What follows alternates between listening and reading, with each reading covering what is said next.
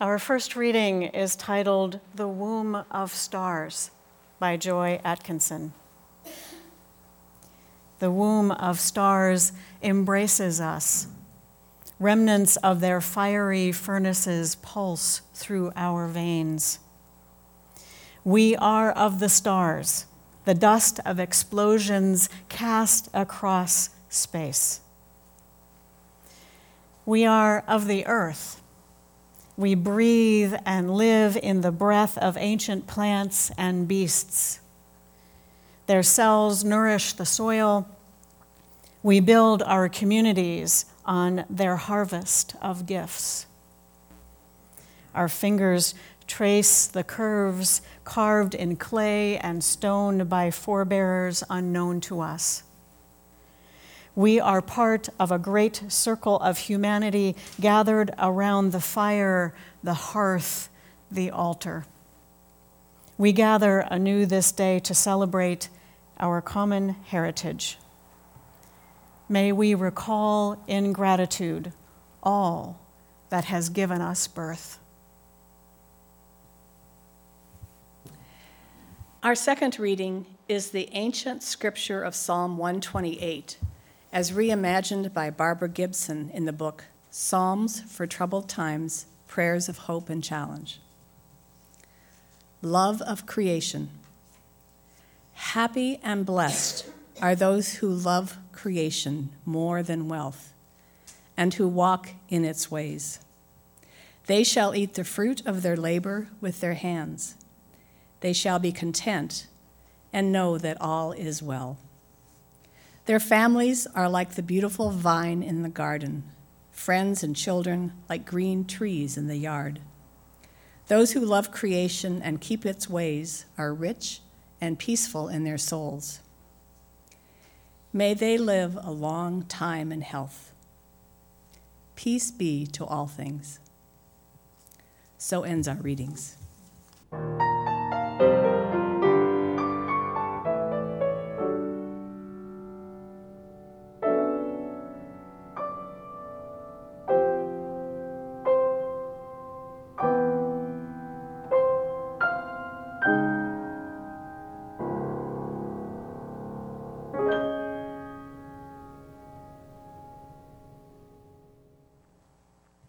The one-sentence summary of the United Nations Climate Report was this: "Boy, are we in trouble."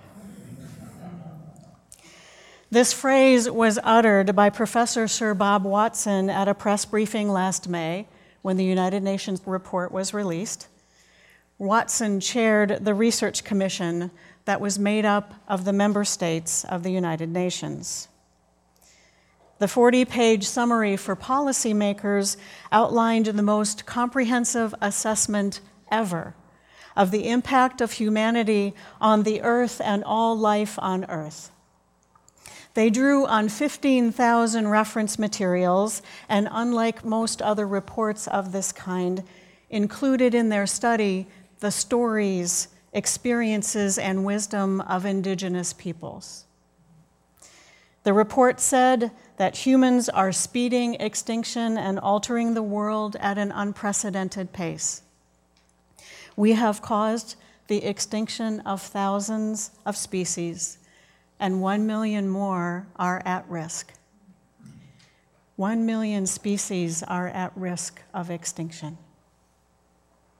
The fossil record shows that there have been 5 mass extinctions, where as much as 95% of species disappeared. We are now on our way to the 6th mass extinction. This is the only one that has been human-caused. Our level of consumption has polluted the land, the water, and the air. Our need for more food and more energy are the drivers of this rush toward a mass extinction. As Watson put it, our actions over the past 50 years have made the scratches of human impact on the earth throughout history into deep scars. Our history of commodifying nature by putting a financial value on the natural world has allowed us to treat the earth like any other product in the marketplace and ignore the full and sometimes unknown value of nature. It allows us to ignore the true value that nature gives to humans. Boy, are we in trouble. The same week that the UN study came out, the Guardian News Service released an update to their style guide, stating that they would no longer be using the term climate change because it does not reflect the seriousness of the situation that we are in.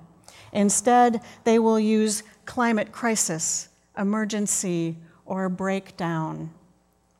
They are also changing their language about climate skeptics, saying that skeptics are seekers of the truth, looking for information when they have not yet reached a conclusion. Instead, The Guardian will use the term climate denier to describe those who deny this overwhelming scientific evidence that human activity is causing climate chaos. There have been several reports released since in these recent months calling for us to wake up and change our relationship with the earth. As I take in the news lately, I despair. I get angry and I weep. Perhaps you have had this experience too. It is too much to take in, too much to hold, just too much. I try to remember to breathe. All is not lost, the UN report tells us. There is hope. These trends can be halted and perhaps reversed if we make, quote, transformative change in every aspect of how humans interact with nature. So what does that mean? It means we need to think about nature differently. It means we have to treat the earth as if we intend to live here. As the UN report says, we need to change the stories in our heads. We all have stories that we tell ourselves and each other. Those stories reflect our values, they shape our reality, and they influence our actions. In Western culture, our story is that progress equals more, and more is better. More money, more stuff. A good life means a better life than our parents had, and working hard to make a better life for our children. A better life means more. The heartbeat of our economic system is more, more, more. This is the story that many of us were told, and this is the story that we have told our children. Always more, never enough. And the story of more is reinforced by placing a financial value on nature. A capitalist economic view places a financial value on everything. When we commodify nature, we put a monetary value on something that cannot be bought with money. And that makes it easier to trade off things that are irreplaceable. We can estimate the value of feet of lumber or acres of land in a forest. How do we value the carbon dioxide removed from the air by trees over their lifetime? How about the value of habitat for threatened species? How would we value the experience of beauty or wilderness? Changing our stories is not an easy task, especially not when the stories are so ancient and embedded in our culture that we don't even realize that they're stories anymore. The story of nature as separate from humanity and as something that has no other value than financial, is a story that is ancient and embedded in Western culture. It was not always that way. If we were to travel to Europe to look at the art of early Christianity, we would find images that show people being rescued from danger, images of healing, images of baptism with the waters of life. Early Christian art depicts Jesus as a shepherd, shows Daniel with the pacified lions, and Jonah of the whale story resting in the shade of a tree, John the Baptist baptizing the child, Jesus. Early Christian art shows beautiful scenes of nature, rivers of clear water, deer, doves, peacocks, swans. It shows a tree of life. It shows paradise. This quest to examine early Christian art is shared with us by Unitarian Universalist theologian Rebecca Ann Parker and theologian and activist Rita Nakashima Brock in their book titled Saving Paradise. It is a follow-up to their first book, Proverbs of Ashes, in which they argue that the idea that Jesus died in agony in order to save our world and our souls has contributed to the sanctioning of violence and war. They identified this idea of salvation through suffering as central to Christianity, a core belief of the Christian faith. But as they reflected further on their writing and listened in conversation with Christians of deep faith, they wondered if this was true, if salvation through suffering really was a central tenet of Christianity. And so, as they put it, they went in search of the dead body of Jesus, expecting that early Christian art would show the death of Jesus because it was so central a story to the foundation of Christianity. And what they found was that the images of the death of Jesus didn't appear for a millennium after Jesus died. As they put it, it took Jesus 1,000 years to die. For 5 years, Brock and Parker traveled through Europe and the Middle East seeking out early Christian art in caves and in churches, in mosaics and frescoes. They found images of paradise in this world. Beautiful scenes of nature, trees and clear water, tables overflowing and abundant with food and drink, animals and humans living in peace together, and clear night skies filled with brilliant stars. These images told a story of God blessing the earth with the spirit of life that permeated the entire cosmos. These images were of plenty and enough for all. Paradise offered salvation through baptism in the spirit of life. Brock and Parker created a work of deep scholarship that shows the idea of paradise on earth going back 4,000 years to stories from West Asia, and how these stories were brought into the Hebrew Bible through the images of the Garden of Eden. They show how these stories of paradise were used by ancient prophets to question the ethics of exploitation and war, oppression and violence. And they trace the history of Christianity over those first 1,000 years as it sought to find its power in a struggle with Roman emperors. They show how this new religion of Christianity adapted and shifted to claim and assert its power.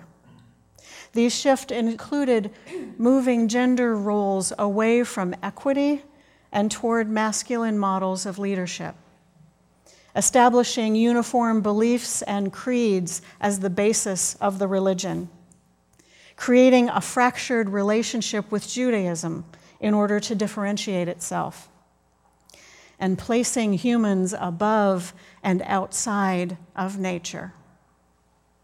The shift was away from paradise and toward power. The first crucifixes that we have, the images of Jesus on the cross, are from Northern Europe, dated in the 10th century. They were carved by Saxons whose ancestors were forced to convert to Christianity by Charlemagne's army at sword point. At that time, and by those people, Christianity was associated with death. The crucifix tells the story of violence and death. The subtitle of Saving Paradise is this: How Christianity Traded Love of This World for Crucifixion and Empire. This work shows how a religion lost its focus on paradise and life in a quest for power. The focus shifted from plenty and enough to more.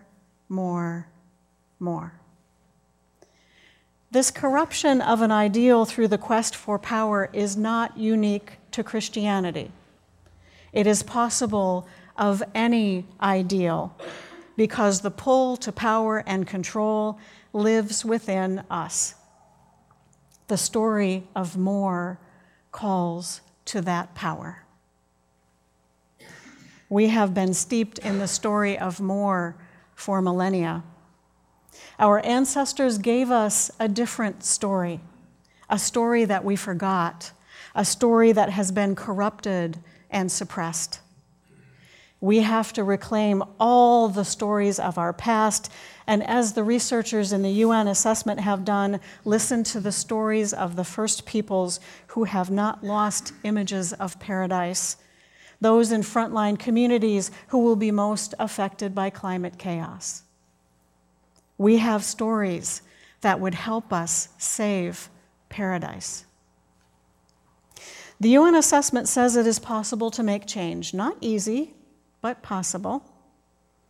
We have to change our story from one of domination, exploitation, and death to a story of equity, abundance, and life. We have to shift our focus away from a limited paradigm of economic growth toward a model of enough for all. This model has to be implemented at the local, national, and global level. So what's an individual person to do? Well, climate activist Greta Thunberg is showing us the way. Ms. Thunberg is the Swedish teenager who recently sailed across the Atlantic to attend the UN Climate Summit in New York City. She sailed for 2 weeks on a zero-emissions racing yacht rather than flying on a plane to show that it is possible to walk the talk.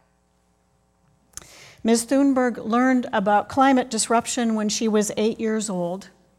She is now 16. She was so disturbed that no one seemed to be doing anything about what she called a climate crisis. She started skipping school and began protesting outside of the Swedish parliament. She set an example picked up by students around the world who have also held climate strikes on Fridays, leaving school to protest lack of activity to reverse climate chaos, demanding that we pay attention to their future. Last Friday, Ms. Thunberg joined a youth-led climate action at the White House, and she will do so again for the next global climate strike that will be this Friday, September 20th. The Thurston County Climate Action Team invites people of all ages to leave their homes, jobs, and schools to join at the Capitol building on Friday from 11 to 1. The environmental action team of this congregation and I will be there. I invite you to join us.